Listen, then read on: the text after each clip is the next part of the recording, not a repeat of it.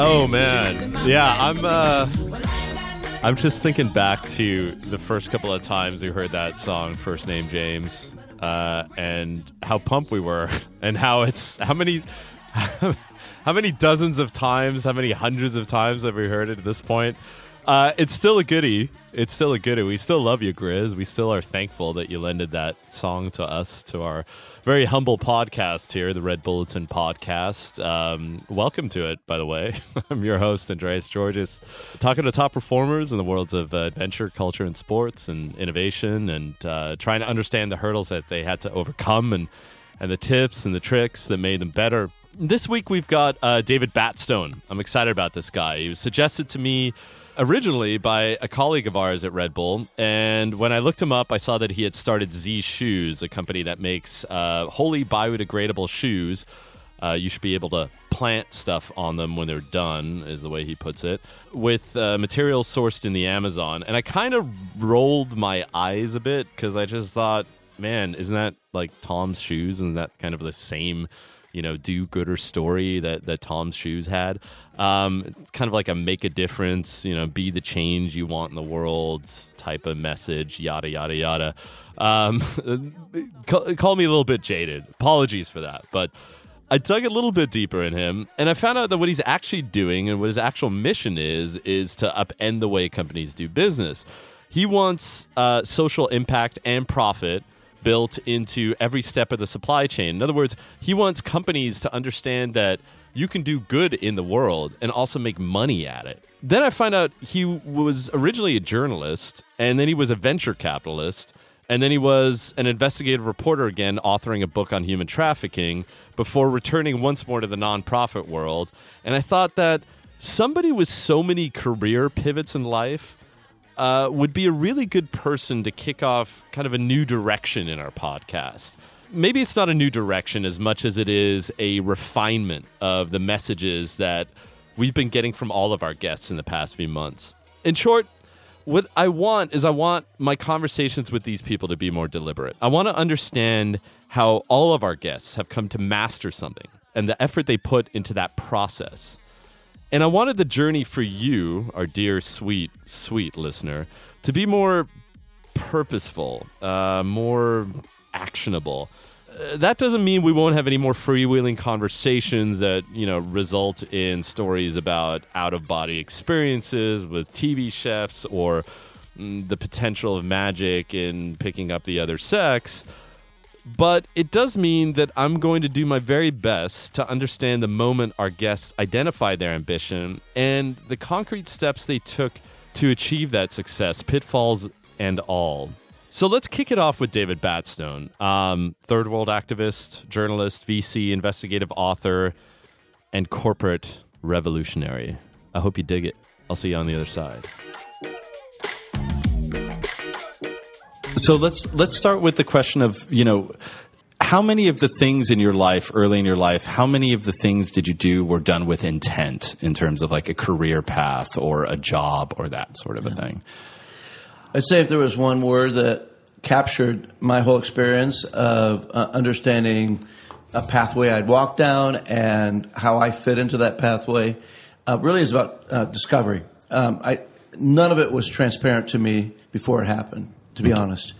And, I can look back and see a narrative. I can see a thread that took me from point A to point C to point Z, but it wasn't clear to me at the time. And it almost was, it unfolded. And I was an observer while I was also a participant, if that makes sense. Right. I was, I write books, and when I write page one and start writing, I feel like I'm my first reader. I'll even say to myself, "Wow, I didn't even know that. That's good," But I'm speaking to myself. So it's the same way on a career path or a vocational path, where you're trying to figure out the things you want to do and the things that make sense, things that are important to you. I think probably a lot of people are just with discovery. There has to be a sense of confidence about things will work out, and there also has to we have to manage our fears. Our fears of failure, our fears of what others are going to think of us, parents or other significant people in our life. And to manage fear and to in a sense, be willing to go on an adventure, because life is too short not to be in an adventure. And I guess I just always embraced that. And you were born in Chicago. The adventure never was going to keep you in Chicago, though? Is that? Well, it's funny. It's a good insight, because born in Chicago, moved to a smaller town, Champaign-Urbana. Right. And it was, I honestly felt like the first 18 years of my life, I was swimming in the wrong water. I'm a saltwater fish, and I'm in fresh water. Right. And, I didn't, but, of course, when you're growing up, you just don't have the words to and I think a lot of young people feel just totally out of their skin. They feel totally lost or out of place. And so I didn't have a language for it. Again, looking back now, I can say, well, no wonder you were in an environment that didn't encourage your creativity. I flew through school. I had excellent grades. I don't think I ever got a B in school my whole life. And so, but I would never even think of like pursuing Stanford or Harvard or, there was just I had very minimal expectations on myself, because my environment created very minimal expectations of what could be accomplished or achieved or where you could go. Was it your folks, or was it? Well, my folks were fantastic people, but they weren't thinking that somehow, it wasn't their horizon either. We came out of a very religious community that was very self-enclosed, and we didn't really walk in those worlds where people created opportunities for themselves. I like to say, I even say this to my students now. I'm a professor at the University of San Francisco, and first day of class, I'll say, okay, listen, a lot of your students are coming in today, and you think of yourselves as being ticket takers. And, you want to manage the bus, make sure everybody gets to their seat, you take their tickets, but you're not thinking of yourself as a bus driver. And if I was teaching at Stanford today, they're teaching bus drivers. And most of you come here thinking you're going to be taught as a ticket taker. And so I want to change your mind. I'm going to teach you this semester as if you are the bus drivers. That is your driving culture. You're driving the future. You're not just someone who tries to, take part, participate, manage what other people have created. It's interesting. Is that a new concept, or do you think it's harkening back to something that we've lost? It's a really good question, because sometimes I think we romanticize the past. Yeah. That we lived in an era when things were terrific, and now I think it's more universal. And the more I travel around the world, I just find that not everyone can be an entrepreneur, of course. Not everyone can be a creator. I think we're our own worst enemies in terms of imagining the paintings we can make. Right. We're our own worst enemies because we settle for so little. And I don't know where that comes from. I mean, my mom, I remember my mom looking at me one time. It was almost like, that Batman movie. Who are you? Who are you, for goodness sake? I'm Batman. Yeah. But it was like, that's what I felt like was like, she looked at me and said, who are you? Like, where do you come from? Like, where do these aspirations and these, going outside the box? I very easily could have followed a very traditional path. Could have gone to school. I was going to go to law school. Go to mid. Again, there's nothing wrong with normality, but I'm just not normal. Right. And I think, there's a Canadian singer named Bruce Cockburn, and he's got these lyrics. The only trouble with normal is it only gets worse. And I do feel like somehow that we conform to normality, not because we've chosen it, but because it has chosen us. Wow, I'm going to just sit and think about that for a second. You completely caught me off guard. So another interesting thing though is that you started a nonprofit in El Salvador in the 80s. Yes. That could have been your life, right? No, exactly. You could have been a nonprofit guy. Yeah, exactly. And then you switched and became a journalist. Yes. Right? You can kind of see the relationship there. Maybe the things you witnessed in El Salvador makes sense, you know. And then you went into venture capital in the late 90s, you know. Did each of those things lend themselves? Would you consider them pivots at that point, or were they just... Yeah, I definitely would see them as pivots, because I can see how the experiences that I had in one phase of my life made me curious, also made me... I felt like I was always learning skills to actually make something happen. and then those skills that, they because we live in a world where skills are in fluidity. There's skill, what you think you're learning a skill for today becomes useful for something very different tomorrow. And so I suppose even being a venture capitalist, I wasn't looking to be an investor. I was looking to really understand this emerging crossroads of business and technology that these little companies like eBay and Amazon and Yahoo were emerging as. And why did that fascinate me? To me, it was like a puzzle, and to understand them and to figure out their models. And, because I had the good fortune to do interview after interview, you start to see patterns where other people see a forest. You get to see these patterns because you're above the forest. And that became a valuable skill set for investors who are trying to figure out what's happening in this world where things change so quickly. This is when you were a journalist. Exactly. In the 90s, this is when I'm a journalist. So there's an example of just diving in and really being curious about the world around you. And then, for me, we live at an incredible moment, particularly in the United States, where there are no credentials that give you permission to do something. It's almost like if you're crazy enough to do it and you have the imagination to create it, then you go for it, and when I create a company, I've created several over the last few years. No one says, have you ever started a beverage company before? I'm just doing it, particularly at the stage where I'm just doing it and not asking them for money. Now, if I'm asking them for investing, they go, have you done this? But there's a solution for that too, is that you go out and you find the best people in a particular area that you want to succeed in, and you recruit and otherwise accompany them. So to me, it's finding the talent, finding the resources, and deploying your imagination around a world you see just coming into play. And I'm always thinking about what's happening next, and that's part of that curious gene, I think. Why don't you kind of sit back? I mean, why don't you just, you could have been a journalist all of your life. You could have been a nonprofit we mentioned before. Yeah. You could have been venture capital, which would have been probably of all of them the most profitable for you to stick around in. But what is it about complacency that turns you off so much? Yeah, I was cursed with this notion that I should do something about the world, to design the world that I think is better for us as people. And I say that because, if you look at the world today, there's so many problems. It's so messed up. You just want to turn it off. And I don't know where I, as a teenager, got this idea that, your whole life's going to be about trying to fix things, And so I think if you look at the things I've done, to me, it's like I'm gathering as many tools as I can to bring about the changes I want to see, particularly around people who live in poverty or live in such disadvantage or aren't given a chance in life. So that the whole sense of fairness, the whole sense of now to be a venture capitalist and be concerned about the poor in South America and Asia, it's kind of a weird dichotomy, right? But to me, there was always it was that in religious.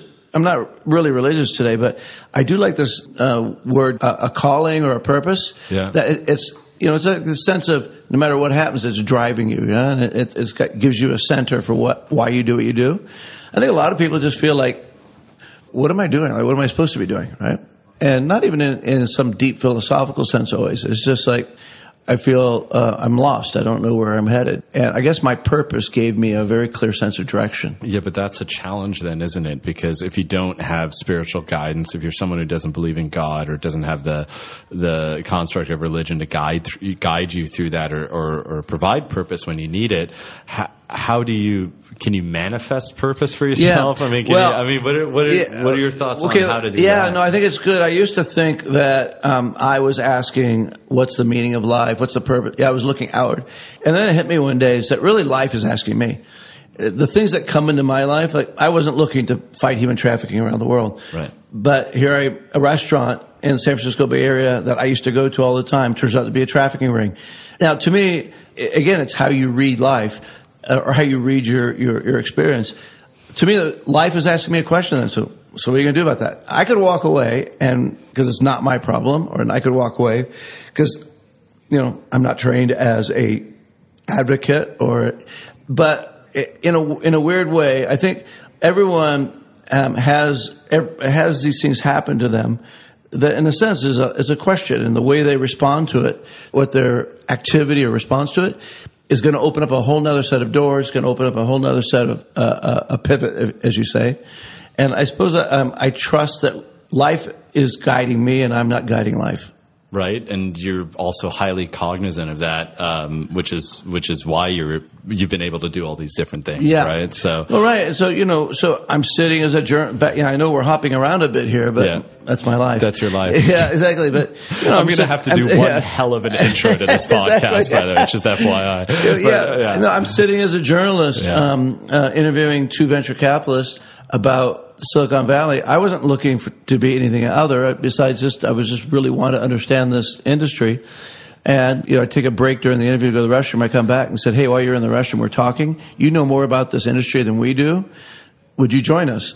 I mean, I can't create that. I couldn't just walk into a venture capital firm and say, hey, I got this idea. How about if I become a venture capitalist? Even though I could, I guess, but it was just that was a moment life presented me. Now, I work with a lot of young people because I'm a professor both in a kind of master's of MBA program and also in the undergrad. But I find that a lot of young people I challenge. So why don't you do this? They say, well, I don't have any background in that. I go, I know, but the opportunity has arisen that you could do it. Yeah, but I have. We have so many excuses. Sure. And this is what I say about trusting life. Yeah. When life brings you something like that, at that moment, it'd be so easy for me to say, I don't have any training in it. Yeah. That's not my background. Yeah. And so I guess for me, it's not just being a passive recipient to what comes your way, but rather it's engaging whatever happens to you. Because I'm not religious enough to think that things happen for a reason all the time. But I do feel questioned by them. Whatever happens to me, I feel like they're asking me a question. So how do you go about gathering the skill sets for these things, right? How do you, is it you're gathering skill sets, you're just constantly curious all the time, and so you're trying to learn as much as possible, which is kind of hard to do if you're being pulled in all these different directions. Absolutely. You can't be a master of everything. No, right? That's true. So, I mean, is it, how, in a very tangible way, how do you pick up the skill set? I really focus on whatever skills are going to enable me to achieve the next goal. And so I don't try and, have a generic, I'm just going to learn every skill. Right. I'm going to say, okay, what are the things I need to know? And I think this is really, it's set up when I was in El Salvador and Central America, doing human rights and economic development. At that stage, I said, okay, economics is a big part of this here. I need to be able to figure out how to invest money, make that money replicate itself. And, I really need to learn how to be an investor. And little did I know, 7 years down the road, I'd be in Silicon Valley being an investor. It was really at that moment focusing on the skills I would need. I also, investigation was a big part of what I was doing on human rights work.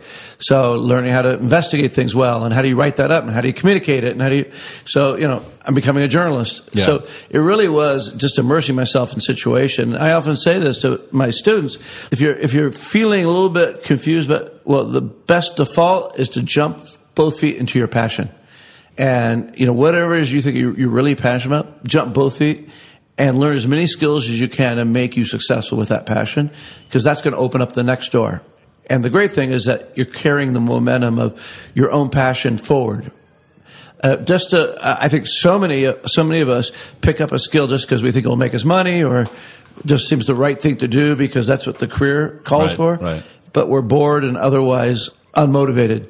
We're not inspired because it's not something we're passionate about. So that's been my default, is follow my passion. Right. But I mean, what if your passion is all about creative, right? Being creative, and your passion isn't about numbers and finance and all that stuff. Then I would jump into the creative. I'll be the happiest if I'm creative in that regard. Right. Yeah. Right. So I'm really convinced that we constantly make sacrifices for the practical. We constantly sacrifice our passion for something else. And I don't feel that whatever material rewards come from that or other rewards can compensate for the loss of our heart. And so I really am always encouraging people that if you throw yourself, it doesn't mean, I'm just going to, hang out and goof around with my passion. Your passion requires a lot of discipline. Your passion requires a lot, but it's really, for me, it's that for someone who doesn't have a God out there telling them what to do, it's their own internal sense of being and really embracing their own being and their passion. That's where happiness lies. So you wrote, you mentioned earlier that there was a sting operation at your favorite restaurant in the Bay Area. It kind of led you down this path that eventually led you to leave the VC industry, right? And go investigate the problem of human trafficking, right. The horror of human trafficking really around the world, which resulted in a book, Not for Sale. What happened after Not for Sale? You created a nonprofit again. It was almost like kind of a return to form for you. Did that just kind of logically happen, or did you think, hey, you know what, I'm just going to write this book and then I'm going to go right back into the tech industry? Because that's where it's really it's really the latter. This is one of those things where, just take one step towards something that your curiosity or your passion leads you to. And the scary thing is that after one step, sometimes there's a second step or a third step or fourth step. But heroes are never just descend from the skies or from out of nowhere. Heroes are always tentative step. People who have been willing to take tentative step after tentative step, and then they look back and say, wow, how did I get here?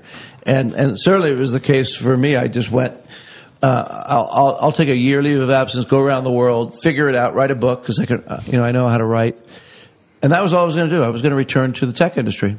It got so under my skin. And I also found a woman in northern Thailand who I was really just drawn to her courage, saving 27 kids who were like slumdog millionaire kids, and grabbing them out of karaoke bars where they were being forced to sell their bodies to men coming from around the world. So child sex rings and also street beggars, and she'd rescue them and had no home for them. It was just like living in a field. So that was like a very tangible, okay, all I was going to do is write a book. Okay, I'm going to help this one woman. I'll build a house with the proceeds from the book. And that was really as far as I went. And then, it snowballed to, okay, those 27 kids she's rescued, before I can finish the book, she has 88 kids. Okay, I'll build a village.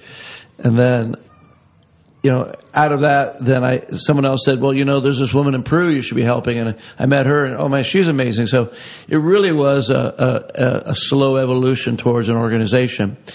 That was one part of it. The other is that I think most of our brains are wired that when we're going to do something good, we think about a charity or a nonprofit or a church mission, or we think about it in terms of a volunteer, soft money where you're asking for donations, and really not well organized, because it's a thing of the heart. In fact, some people even resist trying to make what I've described as changing the world into a system, into something that can scale, because they feel like, well, now it's not from the heart. But I think that comes from a place of, what am I getting out of it, rather than what am I achieving, or who am I helping? But after 5 years of doing a lot of soft heart stuff, which I still believe in thoroughly, is that you have to rescue the kid drowning at the end of the river. But I think you're also being kind of self-obsessed if you're not looking at how can I stop future kids from falling in. Because I feel so great when I rescue a kid, but I really want the kids who haven't yet are ready to fall into the river and come on downstream and drown. How do I stop them? So to me, it's taking your heart to your head. It's the sincerity and compassion together with the strategy and the long-term goal of solving a problem. It seems so logical, right, to think that way, right? Yeah. But the world nonprofit industry doesn't function that way. No, it right? doesn't. Why is that? It's such a difficult world to work in. I mean, I find tech companies much easier in a competitive world than nonprofits, because I think the problem with nonprofits, and I look at, there's so many good people who volunteer, there's so many good people who do things, but I think the structures of nonprofits is that it's not really ever clear what's the goal. And so you end up with a whole set of organizations that are driven by ego and logo, is what I call it. And so it's a founder their identity and their ego is wrapped up in this. And so it's hard for them to imagine letting go of that, or otherwise kind of creating something bigger than themselves. logo because the only thing I have is the name of my organization, David.org, so it's real. Like I've tried to hey, look there's 8 of organizations. We're all doing the same thing. Why don't we all come together and have one bigger organization? We can have more, efficiency and more scale. And they look at me like I'm crazy, It's like, so it never works. What would we call it? I go, it doesn't matter what we call it. Yeah. It's like, but that's what it always comes back to. Because there's a perception of a scarcity of resources, I think most nonprofits operate out of what I call an economy of limited good. There's only so much good in the world, and if something good happens to you, like you get a big grant or you succeed in something, it's not going to happen to me. Instead of this economy of abundance where good things happen to you, they're going to flow back to me, it's just a very different mentality. So I decided that after 5 years, I was creating projects that were in and of themselves. I could tell you 50 stories of kids, individual kids I helped. But there was 450,000 kids in northern Thailand that needed help. And so I said, okay, I'm never going to get to that 450,000 if I use the same charity model that doesn't grow, scale, or solve the problem. So about 5 years of operating almost solely out of my heart and not my head, I decided to flip it. And I often quote Van Morrison, the Irish folk singer here, where he said, if I can only get my heart to do the thinking and my head to do the feeling. And bringing those together, it's not either or, it's both. So then I said, okay, well, what if I use the same methods I used in the world of venture capital? If I'm going to start a company of venture capital, I get the best talent. I don't just look for volunteers. I try and get capital, not donations. That is, I want people to invest at significant levels and take a risk.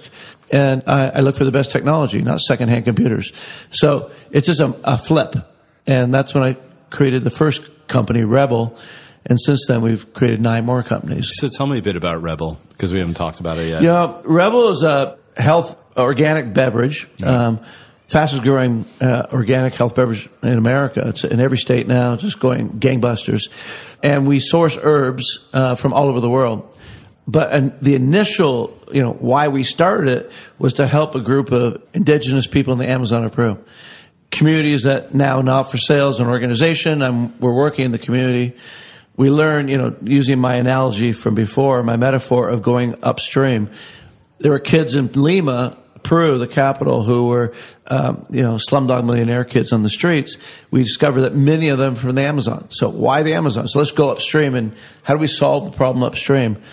And it was kind of fun creating the company because I brought the 50 most influential people that I knew together and did like a design workshop and asked them over 36 hours. So talent, bringing talent together. Yeah, of course. And it was really remarkable. You'd have the founder of Twitter and the founder of largest bank in Australia. And I brought finance, tech, sports stars, musicians. And, really I said, for 24 hours, give me 24 hours, help me solve this problem. And whatever you come up with on Monday morning, I'll do it with my team. And it was really stupidest thing I've ever said, rational exuberance, as it were, because they came up with this idea I knew nothing about. A beverage company where we source these herbs. Yeah, but why did you trust them to come up with something that would have made sense? Well, I think maybe it was just a sense of, you have to almost come to the place that you feel that the things you're doing are just never going to go anywhere. And, I think it was Einstein said insanity is doing the same things over and over again, expecting different results. Right. And you almost have to come to a point, and I think personally, some people need to come to this point in their own personal journey. And I think organizations, we just say, screw it. We just need to try something completely new. And I think we were at that stage. I knew I could, and we'd build probably had 8 shelters in different countries around the world by that stage. And I knew I could build 10,000 of them, but it would give me no different results. It'd just be the same. I'd be coming on Red Bull podcast and saying how bad the world is and why I need you to help me build a shelter so I can make it a little less bad. And I go to the next radio show and tell them how bad the world is. And I just didn't want to do that. I want to tell people how the world is changing and how we're finding solutions, and you can be a part of that.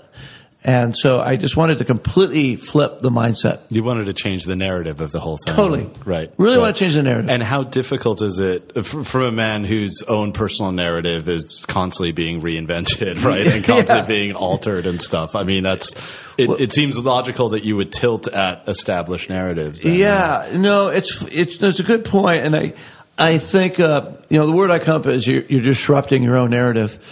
And, it's hard to do.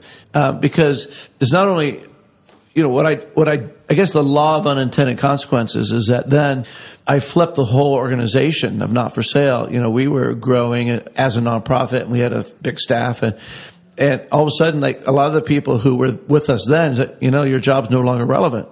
And it's a hard thing to do because lovely people who are very sincere and intentional, but they had the wrong skills and the wrong intent from where we were headed. And that's disruptive. Right.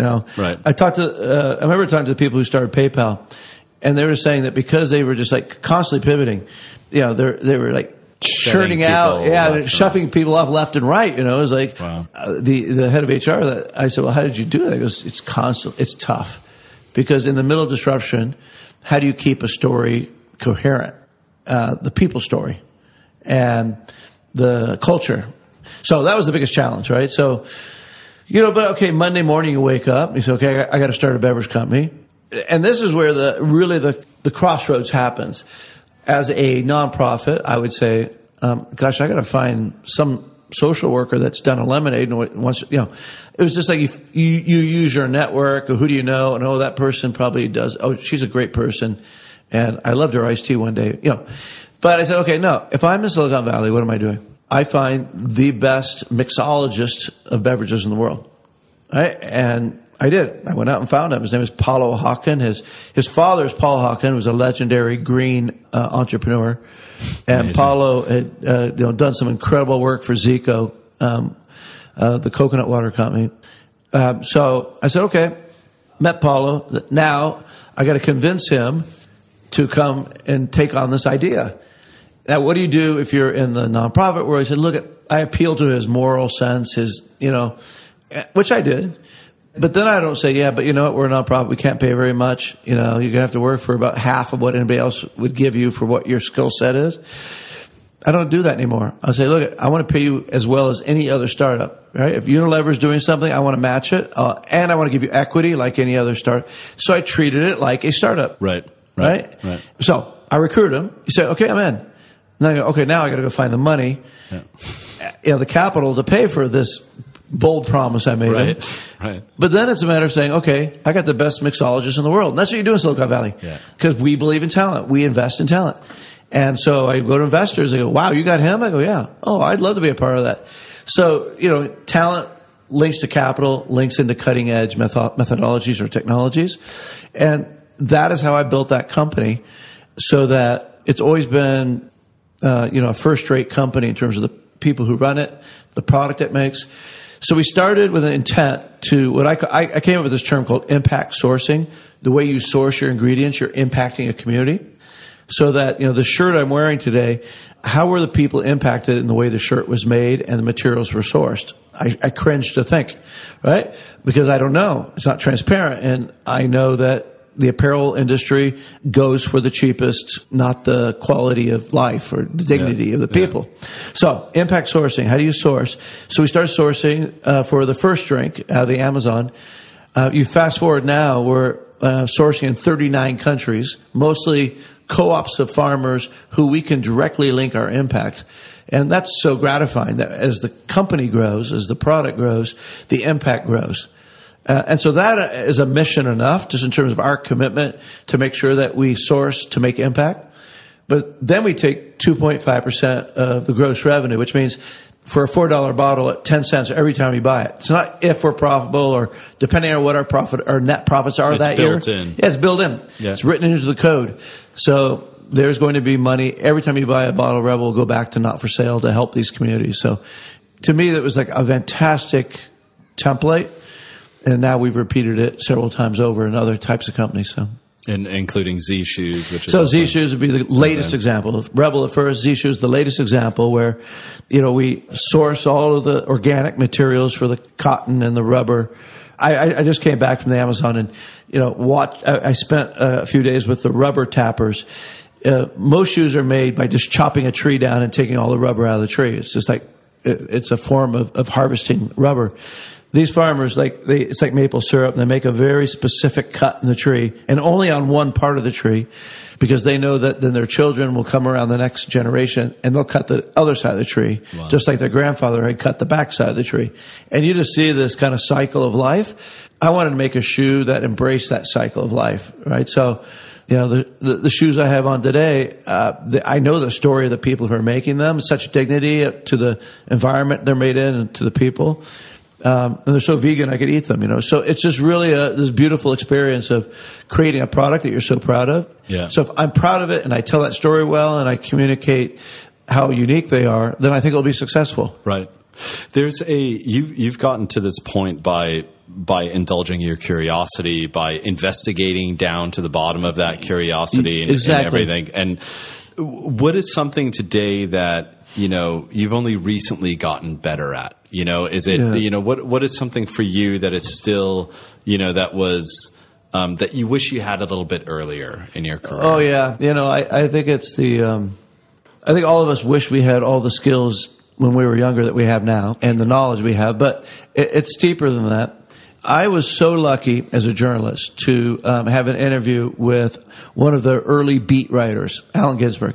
A lot of people heard Jack Kerouac and Neil Cassidy on the road. I mean, he's an absolute legend, Allen Ginsberg. He was kind of the ringleader, wasn't he? Yeah, absolutely. Yeah. And Howl was like one of his legendary books, right? So Allen Ginsberg, I was writing for Wired magazine then, and it struck me that Twitter was just emerging as this 140 character form. And I thought, the beats, in a way, the beat poets, they were talking about expressing significant things in short form and without punctuation. And it'd be really fun to talk to a beat writer about this emerging form of communication, right? So, Allen was early 70s, came into San Francisco to do a book reading. I just walked up to him, told him my idea. He goes, "Oh, I love that."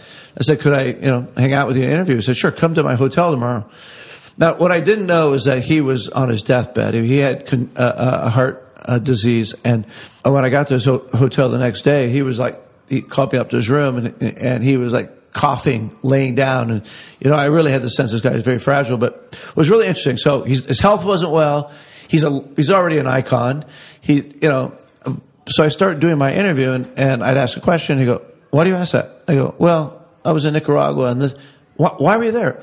And the interview was back and forth like that the whole time. I thought, gee, this guy's so curious and in a very heartfelt, sincere way. And it inspired me to think, you know what? I want to be that guy always.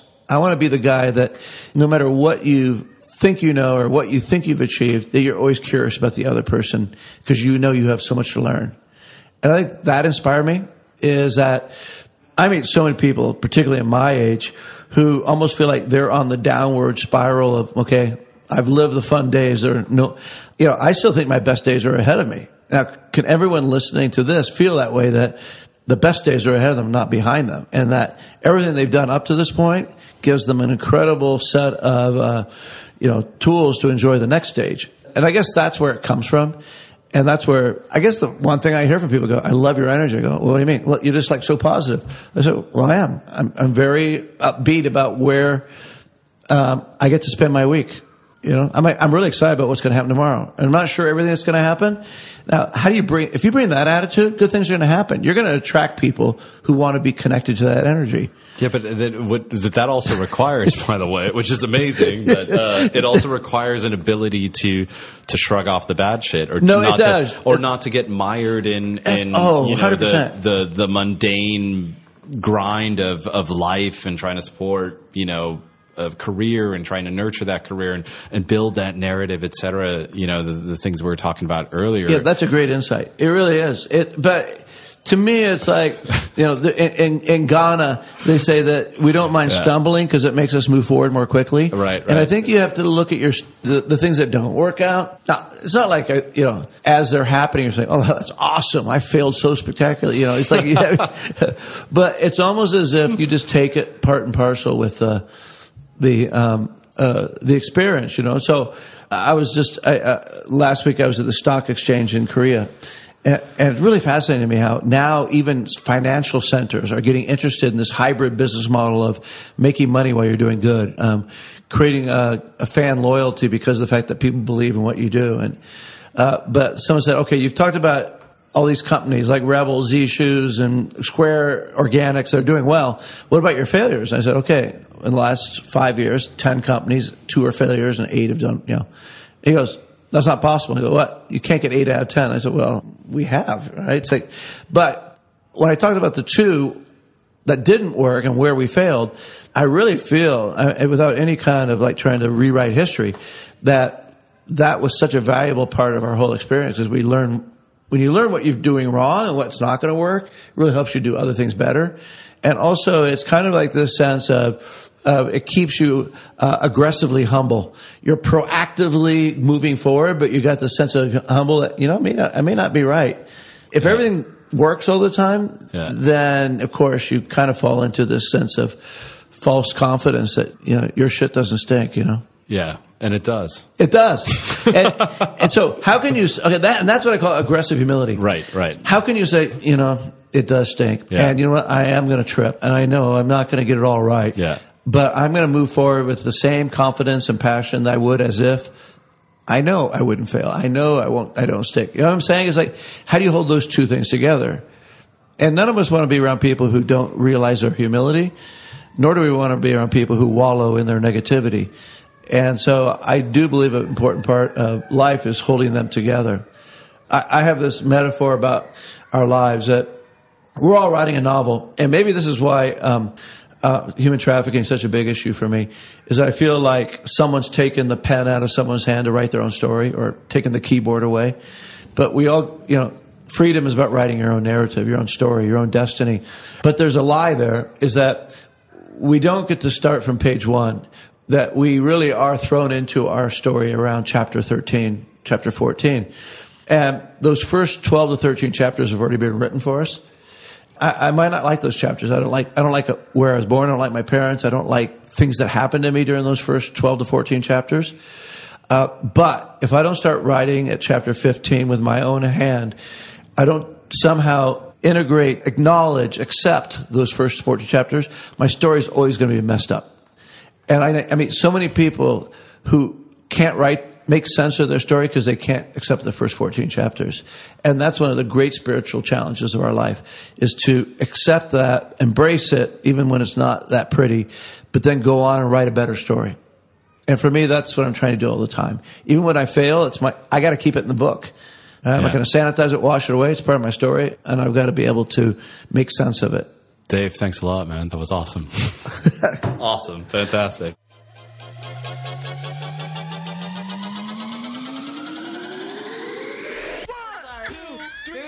That podcast was on the road, by the way. Did you hear that? There was a school right next door to the conference room we were recording in San Francisco, and the assistant of David Batstone said that kids were going to be let out at 4. So the whole entire time we were talking, I was keeping my eye on the clock. I hope you enjoyed that. I did. I asked him at the end of the podcast. He's a professor. I asked him how often his students just give him a standing ovation at the end of class, because he's so very inspirational. Thanks for that conversation, David Batstone. Thank you to First Name James, first name in podcasting, our engineer, our producers T. Rizza, associate producers Unique Monique, Ryan the Turbo Thurbin, working the social video game, Nicole Don't Call Me Steve Buscemi, and I've been your host, Andreas Georges, and we'll see you next time. Here we go. Look, I just smoked the whole other joint.